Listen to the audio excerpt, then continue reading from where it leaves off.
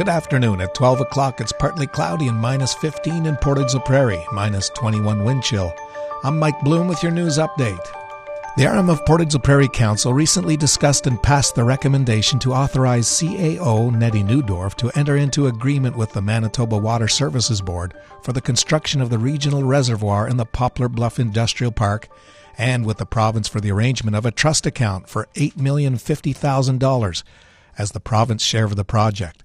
Reeve Camblight explains how important the project is. So this is a new reservoir that's to be built in the Poplar Bluff Industrial Park, which has a regional benefit as it will increase the water pressure and supply to our municipal industrial park, as well as the Yellowhead Regional Water Co-op customers. He adds it's going to go for tender rights shortly now that the funding's been approved.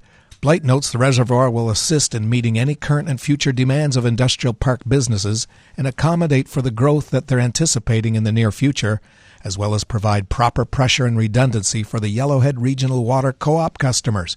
He says that it's absolutely essential to fill and demand the industrial park as well as future expansion with some of the industries that are currently there.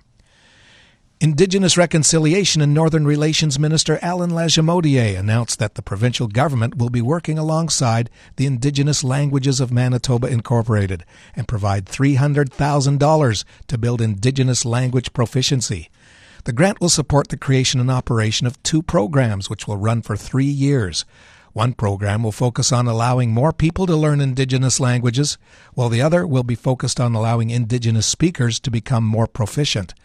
Indigenous Languages of Manitoba is a not-for-profit organization dedicated to ensuring the strength and survival of Indigenous languages. The organization is the only one that offers translation services for all 7 recognized Indigenous languages under Manitoba's Aboriginal Languages Recognition Act. For the full press release from the Government of Manitoba, go to Portage Online.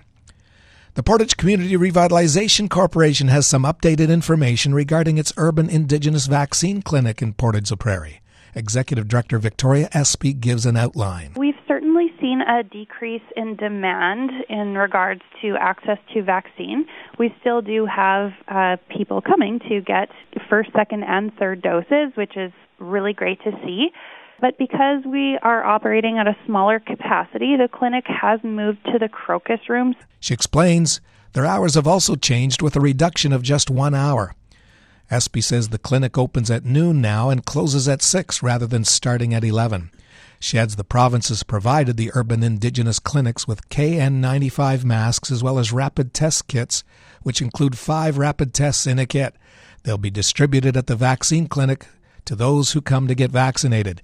She adds clinics will stay open until the end of March and await any extensions at that time. If you see news happening, share it with us instantly. Download the Portage Live app to your smartphone today. Today, mainly sunny with wind up to 15 and a high of minus 10. Wind chills minus 15 this afternoon. Tonight, increasing cloudiness and snow will begin overnight. Wind up to 15 and a low of minus 15. Wind chill near minus 20. Tomorrow, snow will end in the afternoon and then it's cloudy. Snow will amount to 5 centimeters. The wind will become east at 20 near noon with a high of minus 6. Wind chills minus 18 tomorrow morning and minus 13 in the afternoon. Tomorrow night is cloudy and 60% chance of flurries with a low of minus 10. Saturday's cloudy and a high of minus 7. Sunday sunny, high of minus 5. Temperature going up on Monday to a mix of sun and cloud and a high of minus 4.